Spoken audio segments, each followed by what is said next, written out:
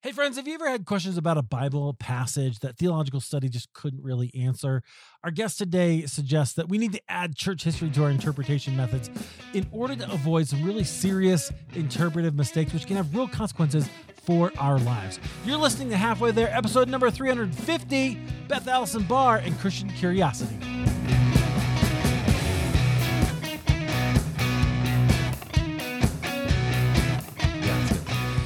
Well, hey friends, welcome back to Halfway There. This is the show where we have honest conversations with ordinary Christians about today's Christian experience.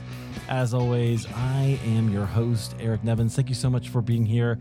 Definitely grateful that you've downloaded. I know we have a great conversation for you today. It's one I've been looking forward to a lot, and so I know it's going to be really not only interesting, but I hope formational for you as well. Our conversation, before we get into that, let me just remind you, you can always find everything that we do here at halfwaytherepodcast.com. Go check out the show notes. There I spent a lot of time working on this, and I know like if you're out there driving in your car or doing the dishes or cleaning, whatever, most people listen to podcasts at their house. Don't know if you know that, but if you did, that's what, you're doing other things probably. So everything you need, if you need a link, you hear us talk about something, it's all at halfwaytherepodcast.com. You can also, by the way, hit that Patreon button if you want to support the show. You can do that. Some of you do, and I really appreciate it. It helps keep everything running, websites, hosting, all that stuff. I just got a new boom arm as well that you guys help pay for. So I appreciate that very, very much. All right, let's dive into our conversation. I am excited. Our guest today, she is the James Varban Professor of History at Baylor University. She's also the author of the book, The Making of Biblical Womanhood, How the Subjugation of Women Became Gospel Truth. Our guest is Beth Allison Barr. Beth, welcome to Halfway There. Thank you. It's great to be here. I'm excited to have you here to have this conversation. I told you I've been looking at your book kind of from afar. I saw it at SBL last year, and I was like, I gotta check that out and have a conversation with her. But I also want to hear your story and how you kind of got there. So tell us a little bit more about who you are, where God has you right now, and what's kind of going on with you before we go back into your story. Yeah, sure. So, as you said, I'm a professor at Baylor University, which is a Christian R1 research university with Baptist roots. And I'm actually also a longtime Baptist. I grew up in the Southern Baptist world. I married a Baptist pastor 10 days before I started graduate school, and wow. He started seminary at Southeastern. Yeah, we have quite the journey. And now 26 years later, we are still married, have two kids, and we have been in ministry together during that entire time. My husband has been in several churches, some of them Baptist, one of them not Baptist. But currently he is at a Baptist church and is pastor at a very small Baptist church. And I teach Sunday school. So. Oh, that's great. Yeah. Did you always know you were a teacher? Were you always a teacher?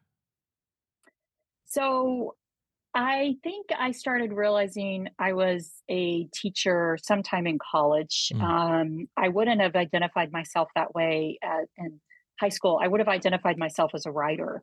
I always wanted to be a writer, and I was interested in journalism, and I did newspaper writing. So I think I had the beginnings of becoming a teacher already, but I would have seen myself more as a writer. Until I got in college and I began to realize that I also love teaching. So. Yeah. Interesting. Okay. Well, that's great. So thank you. I want to dive into kind of your story and, where, how you got here. So where did you grow up and where are you from? Yeah. So, my father was in the Army. He was a doctor in the Army. So we moved around a lot when I was little and settled in Texas. Both my parents are Texans. And so I identify as a Texan. Oh, okay. Spent all my life here. My family's here.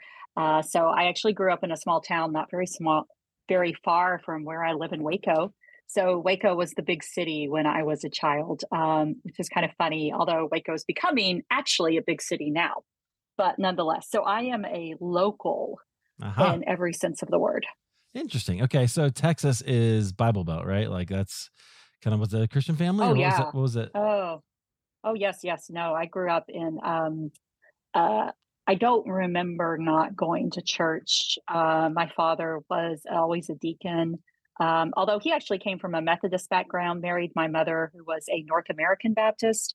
But Texas, there's not very many North American Baptists in Texas, so they ended up at a Southern Baptist church, which is where I grew up, Okay. really, in the Southern Baptist tradition. Yeah. I love this level of detail. I can tell you're a history professor because it's denominations and all this. So Oh, that it matters. it does Yeah. really interesting.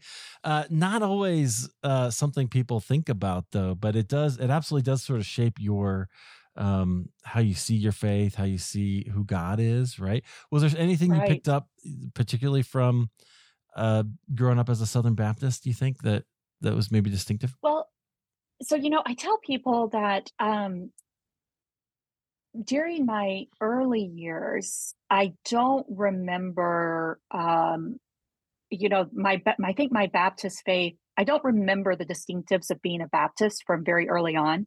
My parents were always very involved in our learning. Some of my earliest memories are of my mom doing Bible study, and my parents always taught Sunday school and Bible study together. And it really wasn't until I was in high school that I began to become aware of what it really meant to be a Baptist and what it meant to be a Southern Baptist. Hmm. My best friend in high school was Methodist, and so I grew up also always going to her church. And so it wasn't until much later, and she actually had a female pastor. Although I never actually heard her Oh, preach, that was something I didn't really quite start thinking about till much later. But it wasn't until really my later high school years that I began to understand what it meant to identify as a Southern Baptist. And for me, that also meant beginning to understand distinctive gender roles mm. that I associated with being a Christian in the Southern Baptist tradition. Okay, that's interesting. Before I want to dive into that, but I want to ask also, how did your faith start to become your own? Did you have whether it's a moment or a season when you were like, oh Yeah. yeah, So I don't remember not knowing sure, about God. I don't remember not knowing about what it meant to be a Christian. And so while I did make an official I did make an official acceptance of faith when I was around 12, 11 or 12. I don't actually remember exactly, and that's when I was baptized. But as I said, it wasn't a dramatic change in my life. It was something that I always knew, and I it was sort of a gradual, I think, recognition of it coming to be my own and yeah, understanding that I could disagree with my parents about matters of faith and still believe in the same God. And my parents were also very flexible. Like it didn't mm. upset them for us to have different ideas. And so I've always been very grateful for that looking back on it. That is a gift, isn't it? That's a thing Yeah, because in our development, you have to explore new ideas, right? You have to right, think about them right. and try them on, as it were. Like, okay, is this Oh, yeah, what I want to be? And then you think about it, and you've experienced the pitfalls of that particular ideology or whatever. right. Yeah. And my parents were never afraid of me being curious. And in Mm. fact, I remember this sometimes got because I remember one time I was checking all of the books in our school library about Buddhism. And I remember one of the, teachers told my mom because they were concerned about me because I was reading about these non-Christian faiths, but that wasn't something that really bothered my parents. They let me be curious, and I Yeah. am so grateful for that. Well, I'm a huge fan of curiosity. It really is. It Yes. really is the key to growth. I think is one of the main Yeah. things. Yeah. Okay, so interesting. So you've kind of always been a little curious, and you were looking for other things. How did your some curious? There you go. How your faith developed then for you as you were in that season in high school when you're starting to notice, hey, Mhm. there's actually some restrictions here placed on me. What was Oh, that? yeah. What was that like? So it didn't occur to me to be something to challenge at the time. I grew up in a small Texas town where even though women did work, it was often seen as secondary to the husband's income and household. So women often would go in and out of careers, or if they did have a career all of their life, it was often teaching. A lot of my friends, their parents were teachers, and that was seen as very acceptable because it went along with the kids' schedules. Hmm. So they were, off with them in summer, they were off with them at all of the holidays. So it didn't occur to me that that this was something that I should challenge. Even though I grew up with a lot of female teachers, I didn't see female preachers. I saw mostly male staff, people who identified as pastors. There was one exception to that, but at the time, I didn't quite realize that she was a woman who became a very good friend and a mentor, who became a Southern Baptist missionary and actually left the mission field over the Southern Baptist Faith and Message.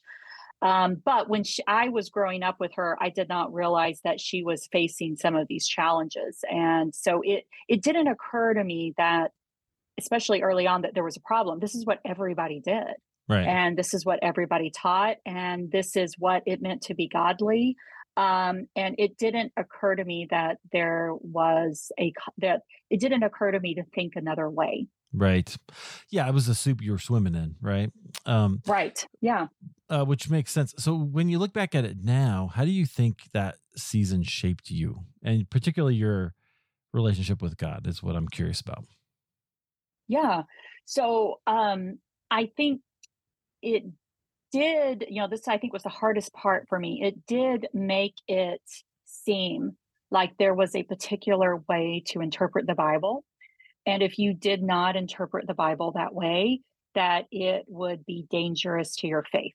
And so, I tell a story in the Making of Biblical Womanhood. I remember where we had one of the church Bible studies. She led women's Bible study at our church, and she came to talk to our youth one night, and she talked about Genesis. And she said that if you don't believe in a literal interpretation of the first few chapters of Genesis, you might as well throw the whole Bible in the trash. Oh, yeah. And so, I remember, so that actually did become challenging for me later on.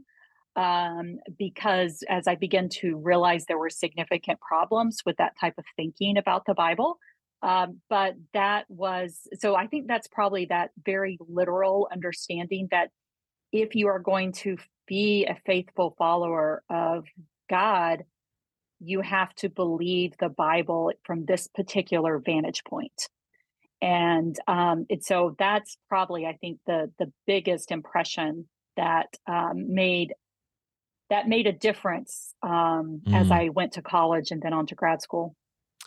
Yeah. Okay. What was that different? Was it like, okay, this is the thing I should believe, and then you're always kind of kicking against it, or always kind of feeling like there's a sense of... Well, as I said, I had a lot of intellectual curiosity, and my parents weren't ever afraid of that. So they weren't afraid of me asking questions.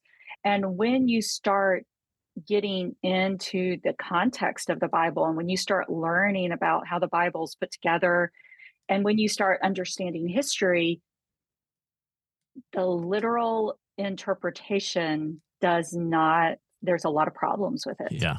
And it doesn't take very much scratching to realize, to have the layers flake away, and to realize that there's a problem with that interpretation. And so I think I begin to realize more and more problems with that particular interpretation. At the same time, as I was in a family that had very grounded faith, and which I think helped me to realize that the problem wasn't probably God. The problem was perhaps with our interpretation of God. And I think that's probably what saved me through all of this, is that I always saw a difference between human interpretation of God and who God actually is.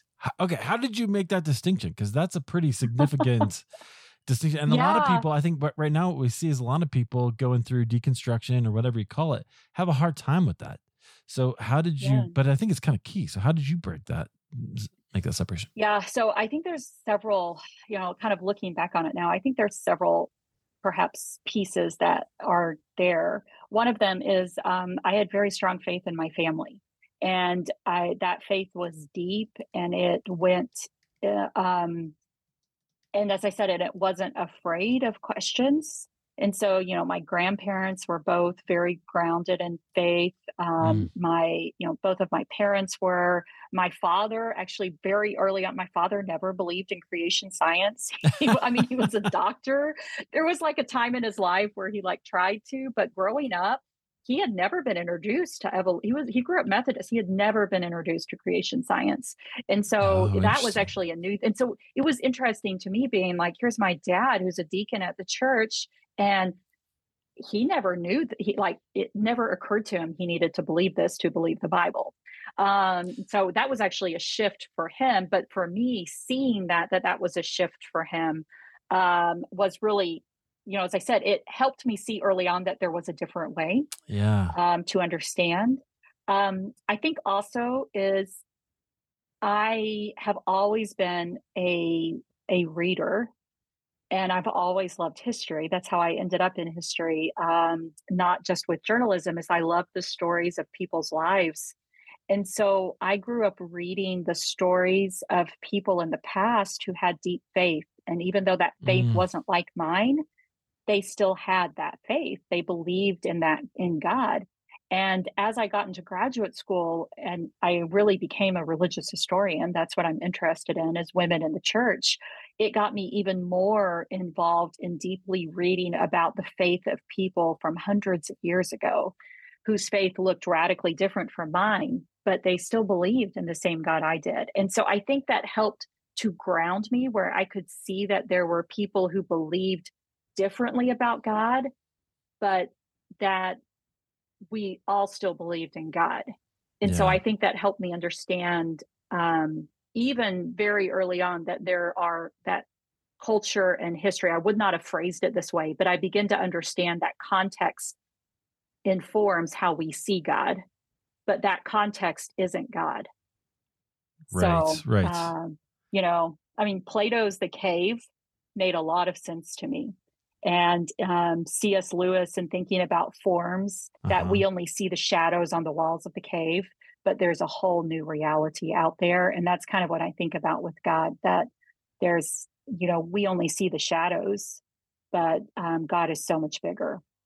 Yeah. Well, Paul says something like that, right? Through glass darkly, or Oh, however he yeah, says that, through a right? glass That's darkly. yeah. It's exactly right. He Yeah. And I'm so, convinced Paul was pretty influenced by Plato more than we probably expect. well, it was in the water. It was in the water. Yeah. That was how he would have been educated, in that type of thinking. And so it's not surprising at all. But it also makes a lot of sense. Plato's not the only one who came up with ideas like that in history. And there's this understanding we that there is more to this world than what we see here. Hmm. And that's been a constant in human history, that there's more to this world. So all of those things, as I said, help me help me be firm in believing there is more to this world, and that I believe that more to the world is the Christian story. Yeah. Yeah. Yeah. All right, friends. I want to just highlight one thing that Beth just said, because it really, I think, is the key. One of my key main objectives is to help us grow in spiritual maturity to Christ. And one of the things that you must have in order to get there is curiosity, right? Is an understanding of traditions and faith beyond your own. It's actually Mhm. stunting to your growth if you can only read your own people of your own persuasion, right? That's it. You actually have to go Oh, yeah. outside.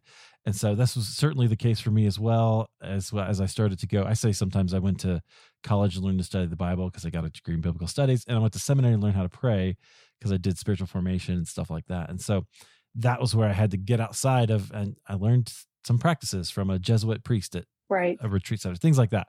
So Oh, yeah. step outside, friends, and it's worth it. You don't have to, just because you read it doesn't mean you have to agree with it. You just learn and discuss. Exactly. Exactly. That's, yeah. I've never been afraid to read different ideas. Um, and I think I really am thankful for my parents for that. I'm also thankful for my husband. We got married so young. He could have, if he had been a different type of man, things could have gone differently in my story, but he's also very intellectually curious and hasn't ever been afraid. Mm.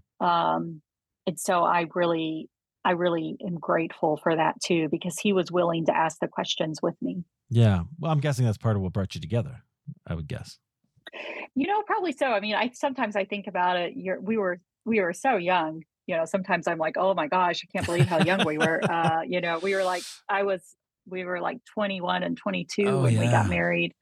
So I mean, now I'm just looking back. I'm like, we were just children. But indeed, I think he became interested in me because we were in a class together, so I mean, it was definitely our he was very attracted to my intellect, to Yeah. the way that I came. He was never afraid of that, and so I always encouraged that, and so yeah.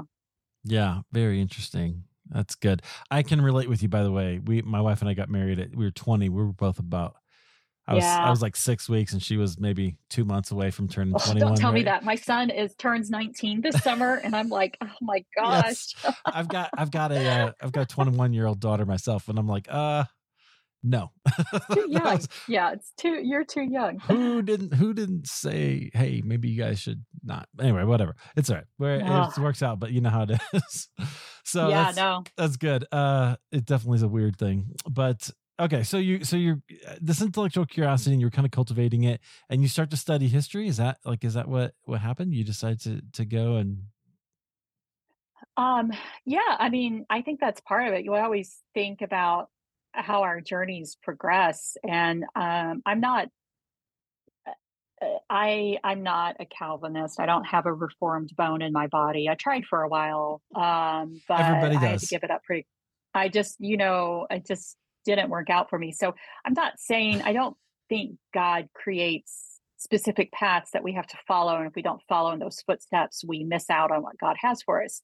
But I think that there are general um, moments where God opens doors, and the way the doors that opened for me created me to have this very peculiar set of circumstances where I became a medieval religious historian trained in feminist scholarship, married to a Baptist pastor, which is an unusual set of circumstances. And not only that, but I was actually able to continue my career as a scholar. I have never not been teaching and researching at a university since my Mm, husband and I married. I've never had to step away from that.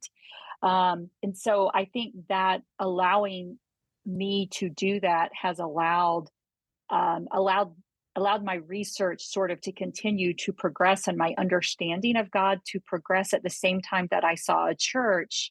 We were in churches were going that we saw sort of regressing on mm, these issues about intellectual curiosity and faith, and that having an impact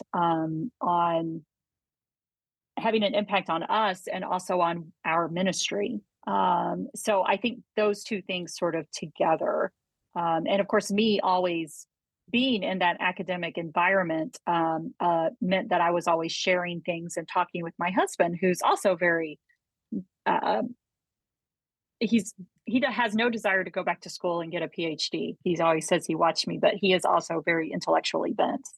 mm. So there's a lot of curiosity with him too. Yeah. What does that mean? You were seeing churches regressing. What does that mean? Oh yeah, no, no, no. So we had a church in North Carolina that we were at, and we probably should have been a little we should have asked more questions before we went to it, but it actually went KJV only while we were Oh, there, wow. that you could only use the KJV version, which is actually something more common in places like North Carolina and some parts of the South. And we were actually living in an area that was very KJV only prone, which I didn't understand. I've learned a lot more about the history of that area. I didn't understand it when we moved there, but it went KJV only while we were there. And that was when my husband began looking for a new job. Yeah. And that's actually how we ended up back in Texas, Okay. was he decided he could not stay at a church that went KJV only. It's actually we've recently heard from one of our youth we had at that church, and she just got ordained into the ministry. And so, Oh, wow. sometimes I look back and I'm like, that was a hard season for us. But one of our kids, she wrote us to tell us how we had encouraged her and to move this. And so I'm just like, you never know where God is using you.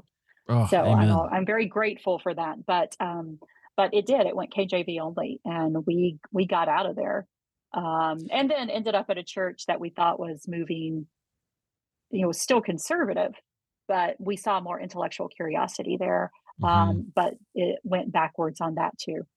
Yeah. Interesting. Okay.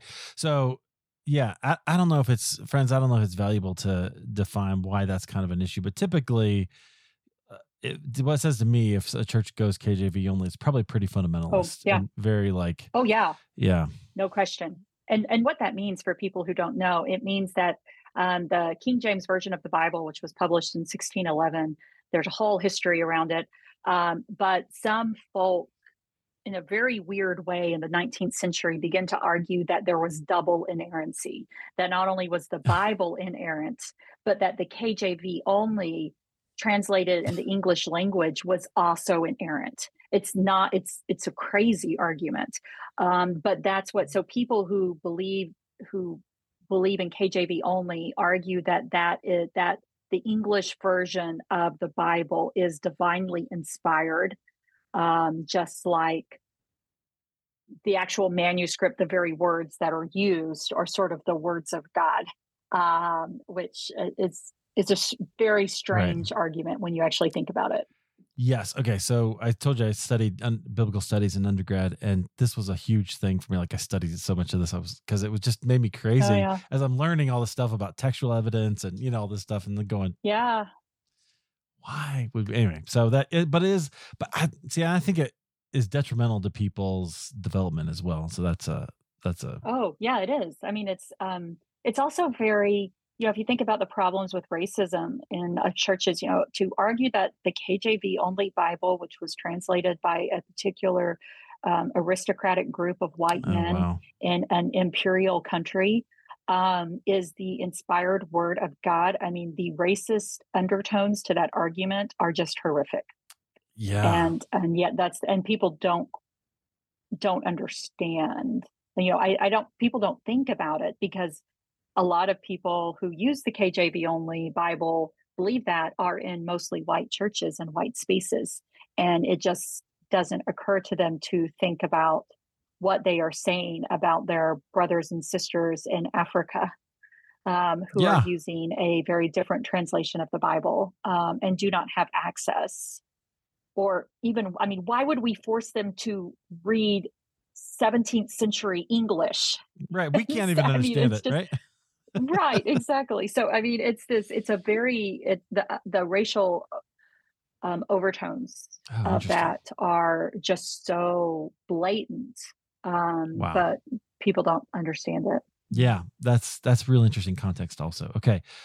I'm going to just ask this question here, because I think it's really fascinating. I think that's what you do. Obviously you're a historian, but that's what, I think you bring so much of that is really, really needed, is this sort of historical context, right? To understand not only what's happening, but where did this come from? Why is it happening? Which is one of the keys, I think, to biblical interpretation, right? You need the literary context, but you have to have the historical context as well, because it will inform how you understand it. Is that so? This is just one example, the KJV thing, but you read about that with Paul in the Making Biblical Womanhood. Talk about that a little bit and tell us why we need to think a little broader about our historical context and understanding. Yeah. So what I always tell my students is that whenever you come to the Bible, you never approach a text. It doesn't matter what text it is. You never approach a text as a blank slate. You never walk to it without any expectations on it, without carrying some preconceptions about what you're going to see there, or when you see certain words, how you're going to understand them. We always carry who we are to the text. The difficulty of, and so, on the one hand, people get upset about that, and they're like, you're saying that we can't understand the Bible as ordinary people.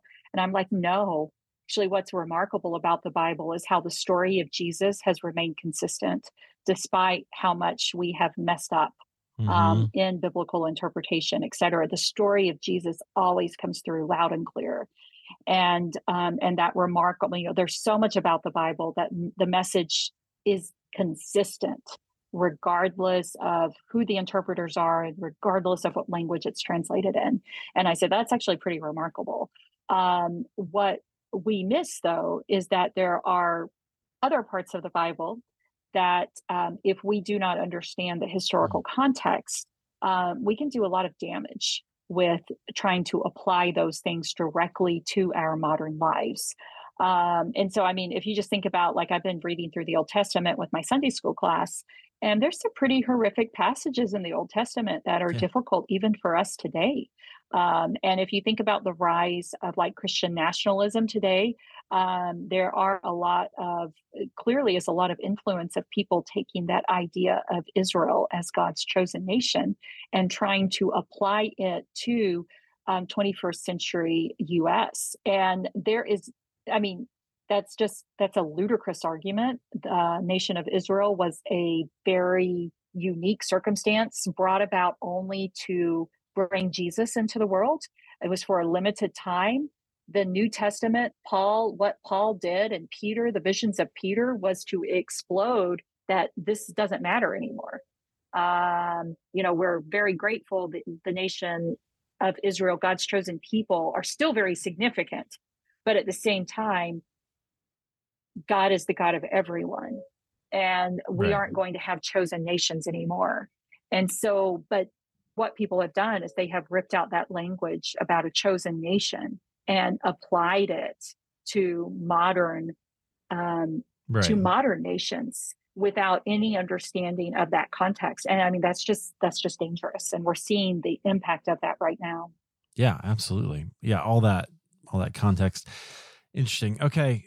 I think historical context is so undervalued. But so, friends, this is why you need to absolutely study the Bible, Old Testament, New Testament, study your theology, but add history to that because it is so, so valuable. I was going to ask you too, you're a medieval historian. What should we learn from the medieval church? Because I think as Protestants, I didn't realize there was history between, the apostles and the Reformation, really, right? So there's stuff in there, and there's a lot we can learn. Actually, it's really pretty interesting. But what would you say we should learn from our Christian brothers and sisters in this season?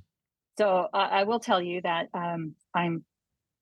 my third book is going to be it's called Losing Our Medieval Religion, and the Cost of Forgetting History for White Evangelicals. And so it's going to deal with this exact topic. Oh, cool. The cost of losing medieval history.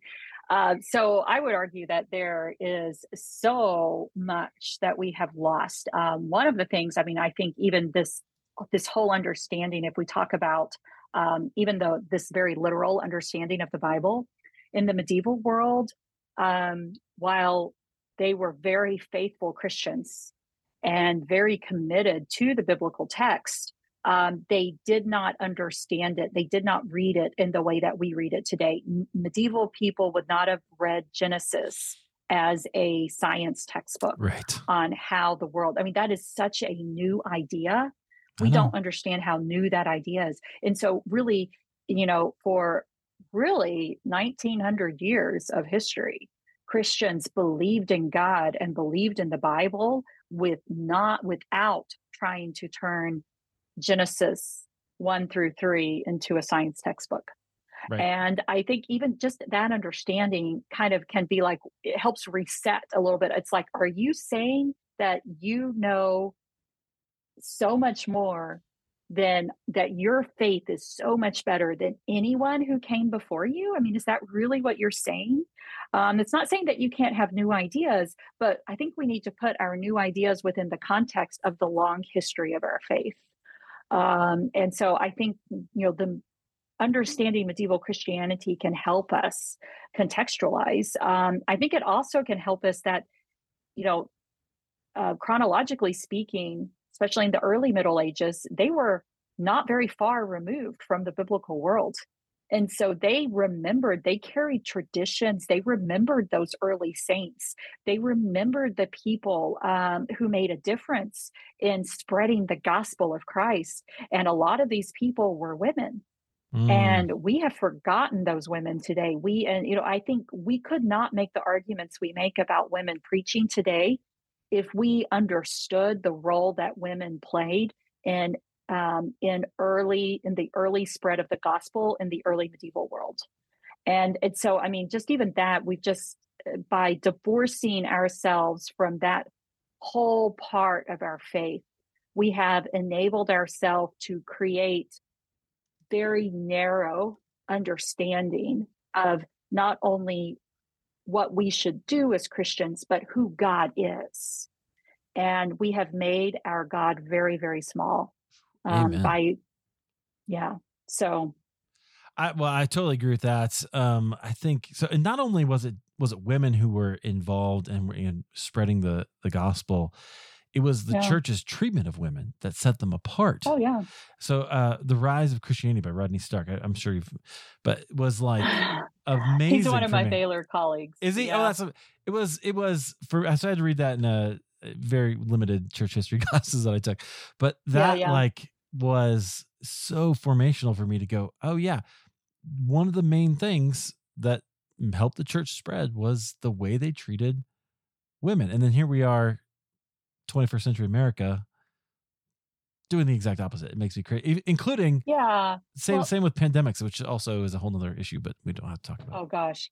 Well, I mean, I think a better way to phrase that, it's not that that the early church um the early church did not change the status of, there was so many women, these wealthy widows and these wealthy women in the Roman world as well as in the Jewish world. I think we forget that there were women teaching in synagogues during the first century, and the early church built on that. These significant women who shaped these congregations, who then joined with the early Jesus movement and helped support Paul and helped to spread the gospel themselves.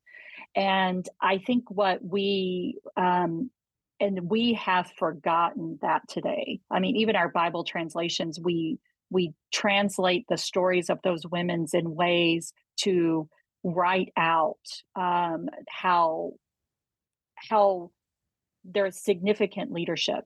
I've been it. working on a chapter talking about Tabitha, and she's the one Peter raised, and it's just so striking to me how we've turned her into this leader of a sewing bee, when she was a disciple, probably on parallel leadership with Peter. And I mean, that's why he ran back to raise her from the dead, is because she was so significant in Mm, this early church movement. But we have reduced her to a woman who ran a sewing bee at her local church. right. And I mean, which doesn't mean that's not an important thing, but it is clearly it's not being one of the main leaders in the early church. And that's kind of what we've done to her. Yeah. Wow. That's okay. So I like to ask this question. Have you gone through a season of like a dark night of the soul, spiritual desert, something Oh along yeah. those lines? Tell us one of those stories and maybe how that shaped up for you. Yeah, yeah, no, I mean, I more than one in my life. I think, uh, I remember, a couple of things.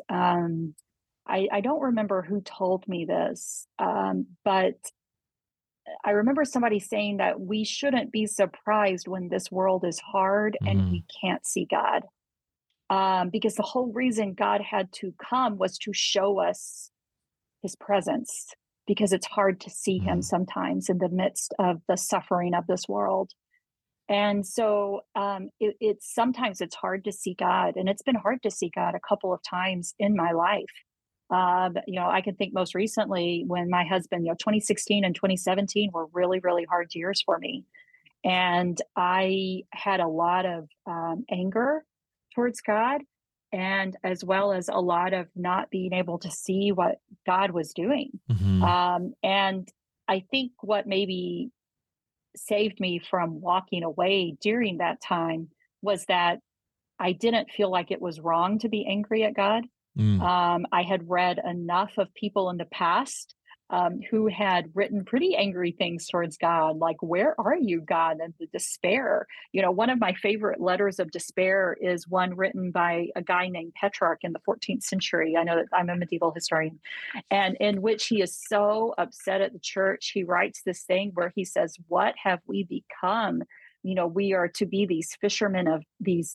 God called us to be fishermen of souls, but now we have, essentially, he says, the church is eating the souls of people instead of caring for them. And it's just horrible. And he says, my soul is so sick that my body has become sick too. And I think that type of despair is normal. And I think it's okay. And I think if we recognize that it was okay to be in those spaces, it would make us less likely to walk away from our faith during those spaces if we felt like it was okay. It's okay to express anger. I mean, this world is not fair. This world is hard, and this world hurts. And things happen that completely disrupt everything that we thought.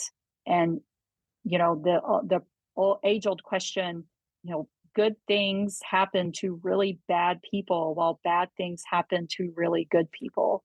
And the question is, why God? Mm-hmm. And I've asked that question to God, why God? And I keep coming back to, I think in my faith, I keep coming back to, I just was talking about Julian of Norwich not too long ago when we celebrated her day. She's a 14th century, early 15th century medieval saint. And she has this beautiful image in her showings, these visions that she wrote down that she said she got from God, in which God showed her a hazelnut.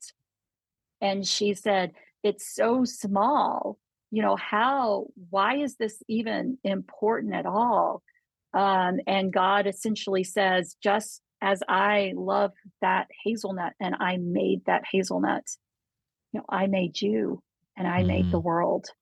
And so even when we feel so small that nobody could care about us, there is a God who is so much bigger. And that recognition of how big God is gives me a lot of peace and gives me the courage to keep going. Has God ever spoken to you like that? Yes, I will say I have actually heard God speak. I'm a very traditional Baptist. I don't really have a charismatic bone in my body either. So, I don't argue against people who have those experiences, but I am not prone to having those experiences. Sure. Let's just put it that way. But I remember there was one time when, after my husband was fired and we didn't know where we were going, and it was just everything, we'd lost half our income. We just had no idea what was going to happen. It was a very, very hard time. And of course, part of it made it even worse because I was like, my husband was right. I was like, we did the right thing. Yeah. And this happened to us. And I remember, and my husband had applied to a position at a church and he had not gotten that. It was like one that seemed really perfect. And I remember going past and I was like, God, why didn't you do this? I was like, everything about this seemed perfect. You could have stepped in right here. Why didn't you do this? And I heard very clearly God say, because that church doesn't need you. And it just stopped me in my tracks, and it made, it completely reset. I was like, and one other time in a very dark place, which I talk about in the last chapter of my book, I won't give you spoilers. But that was another time where I heard God speak. And it was a time when I was where I really felt completely abandoned by God. And I remember looking up at the night sky, and I heard God say what God had said to Abraham as well as to Hagar, is that you can't count these stars, but I have made them all for you. And just that, those two moments, those are the only two times I've heard God speak. But they both, but I have never forgotten them. And as I said, I still believe them. In fact, as I saw what happened with my husband and I, God put us where he needed us. Yeah. And it wasn't at that church. It was he needed us elsewhere. And that has, helped me, having that sort of sense of purpose, and knowing that the story of my story fits into a story that's a lot bigger than me. Yeah. And I'm thankful to be a part of that story. I love that. So it sounds like that gave you some perspective on, even though you were going through this hard time, trusting was worth it. Yes. Yeah, it was. And I think even if you don't feel like you can trust at all, I think that's okay. As I said, what gave me a lot of peace, I actually read my grandmother's, um, daily devotional. In fact, it's all bent up. The pages are bent up. It's a daily devotional written by a woman who was married a man when a missionary to China. He got really sick. She had to come home and she lost everything she thought God was doing for her. And she wrote a devotional called Streams in the Desert. Oh, yeah. And anyway, it was my grandmother's devotional. And I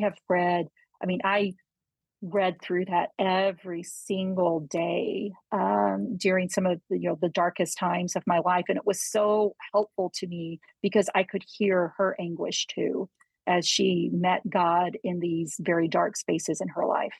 Yeah, I love that.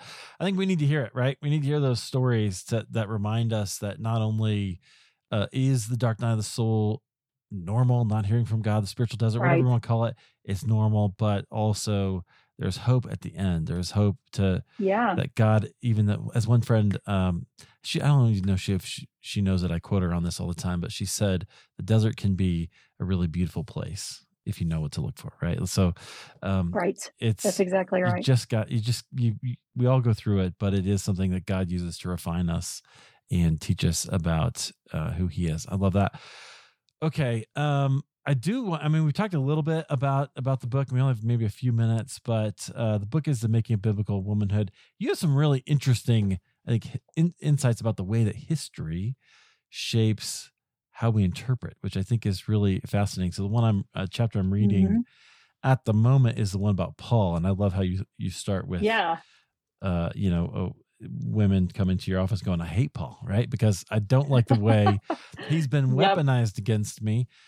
Which is really the worst use of scripture. I think we can all agree on that.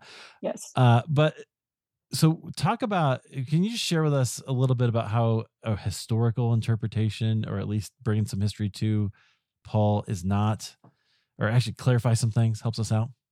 Oh gosh. I know it's a big question, but you can do it. No, I can,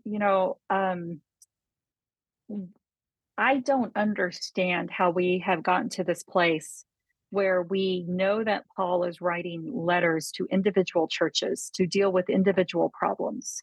And somehow we have taken his writings to individual churches in these very particular circumstances, and we have taken them out and tried to apply them to the entire church. I don't understand that. I don't understand, like if I tell people all the time, because they're like, well, women weren't pastors in the Bible. And I'm like, there aren't any pastors in the Bible. Right. If we think about the modern office of pastor, it doesn't exist in the Bible. It's a culturally specific office that developed in the post-Reformation world. And it has no biblical, it has maybe, we can try to correlate it to some of the things we see in the early church, but it has no direct correlation. So what are the offices in the early church? The offices in the early church are those of apostle and disciple and deacon and house church leader, and women did all those things. Yeah. And so, it's just really, it's like so even just understanding the context of how the early church worked can help us understand what Paul is certainly not saying when he writes those words about women in the church. And I think, like, I was just reading a book that was describing how women in the early church there were models of homemakers, of women in the early church. And I'm like, there are no homemakers in the early church. I guarantee you that. Dorothy Patterson's idea of homemakers did not exist in first century Rome. And so I think having that just a little bit of historical context about how that world actually functioned, Yeah. and how can help us make sense of sort of the more ludicrous claims that we hear in our modern churches today that have tried to divorce Paul from that aspect, from the historical context. Yeah, I think that is really important. I think there's two ways, right? So understanding certainly the ways that what life was actually like in Rome and what Paul was probably speaking to, Right. and then maybe how we came to the understanding of the gender role today, right? And there's a lot of Yeah. history to that Oh, gosh. in the last 70, Yeah. 80, 100 years or whatever, but which Yes, there is. which can help you understand, right? Which is one of the big deals. So Oh, yeah. Yeah. I mean, just a little, I think even just helping people understand that the role of pastor today it right. does not exist in the Bible, can just make people stop and be like, oh, maybe there is some significance to historical context. Right. And that historical context does not diminish the Bible as God's word. It just helps us better understand God's word. Absolutely. And that's not to say that we don't want pastors, right? That they're not valuable. They don't bring My something husband's a valuable. pastor. Right. Yeah. Exactly. But it is to say, hey, we have to understand that there's more to this, and that we need to be maybe thinking through it differently, which is what I hope. That's exactly right. Yeah, I love that. Yeah. All right. So is there, I don't know if you got to go, because we're at 11 o'clock your time, but if you do, let me know. I'm okay. Okay. But I wanted to ask about, so the making of biblical womanhood. I mean, this is pretty, you're going after in some ways the biblical manhood and womanhood people. Oh yeah, no question. You're like with a pointed stick. Okay. Yeah. That's good. So what is like what are you hoping that people will get when they read this book, and what are you hoping to do? Well, I've said before, the making of biblical womanhood was really a last ditch effort. It was desperation, really. I never meant to write it. I was asked to write it. And it took me a long time to say yes, because I just wasn't sure if I could help. But I finally became convinced that maybe my perspective as a medieval historian, as well as my experience in this evangelical world, and still in this evangelical world, could maybe get people to pause. That's really what the making of biblical womanhood is trying to do. It's trying to get people to pause and ask that question I ask in the beginning of the Paul chapter: what if I'm wrong? Yeah. And I don't, I've convinced a whole lot more people than I ever thought I was going to. It's actually really surprising how effective it has been. My main goal really, though, was just to get people to pause and ask, what if I'm wrong? And maybe these people who believe differently from me are faithful Christians too. And then, of course, ultimately, as I think, help people understand that even if patriarchy works for them, it doesn't work for everyone. Yeah. And theology, Lucy Peppiatt has that beautiful question: where does your theology lead? And theology that subjugates women does not lead to a good place. Right. Yeah. It doesn't lead to anything good. Interesting. Well, so I love that. I think for me, the main, so far, like I said, I'm only a couple chapters in, but I'm really encouraged by reading it. The main question that I think is really challenging to me is this idea that I'd never thought of before. And I was like, how did I never think of this? This idea that, hey, patriarchy is the way Rome was, right? Yeah. So what Paul is recommending is not stay with your culture. That was not what he was doing. And so exactly right. The thing today that we see with, biblical gender roles or whatever, is just trying to reinforce the way an American culture was at one time. Exactly. And exactly. So to go, oh, wait, that's not how the kingdom of God works, right? That's just not how it works. Right. No, I think, and that's why I started off, the Making a Biblical Womanhood is the way I teach my women's history classes at Baylor. And I have found I've been in the classroom teaching these since 2008. So a long time. And I have found that my Baylor students often don't understand what patriarchy is. They come, which means that they don't really, it's hard for them to understand women's history without understanding the impact of patriarchy throughout history. So that's why I always start off with my students, helping them understand that patriarchy is this system, this human system that manifests everywhere in human history, but always in different ways. But the thing that's continuous is that women are always second to men. And that has an impact. And so helping them understand that historical structure and the evidence that it is something that exists is the first step in helping them to understand what, essentially the impact of patriarchy in our modern world today. So that's why I started off the Making a Biblical Womanhood with that chapter on let's just talk about what patriarchy is. Yeah. And I've been surprised about how well that worked too. Well, it was really I'm pretty sure I exclaimed as soon as I read that. I was like, oh, right. That makes sense. Right. Okay. It really turned on a light bulb. And so I appreciate the way that you approached that. And it is so I kind of joked that this is kind of, you're coming for people, but really it is a kind way to help people understand where you're coming from and what you're doing. Thank you for saying that. So I think that's well, I am a sucker for a great title though. So I think that's good. Yeah. But anyway, so I think that's really good. Friends, I would recommend reading, if this is an issue that you've struggled with, certainly I think this book, The Making Biblical Womanhood, is in what I'm going to call the pantheon of books that I think are available today that you should absolutely read. You quote the other one. I was mentioning to you some of the people I interviewed earlier, like that kind of just changed the way I saw some of these things. Kristen Kobes-Dumay was one of those, right? So Jesus and John Wayne, you quote her. So. Yeah, she's a good friend. Yeah. So anyway, I put you guys, there's kind of this little group of books that I would absolutely recommend reading for that. Okay, so that's all really interesting. I appreciate you just taking a little time to share some of your story and share some of this, your thoughts with us. Fascinating to me. It's been a real pleasure. Let me just tell everybody, friends, you can get, again, halfwaytherepodcast.com is where I've got all the links to everything. Beth's website is bethallisonbarr.com. That's 2 R's. You can go find it there and connect. You sign up for Beth's newsletter. Go check that out. You should absolutely be on it.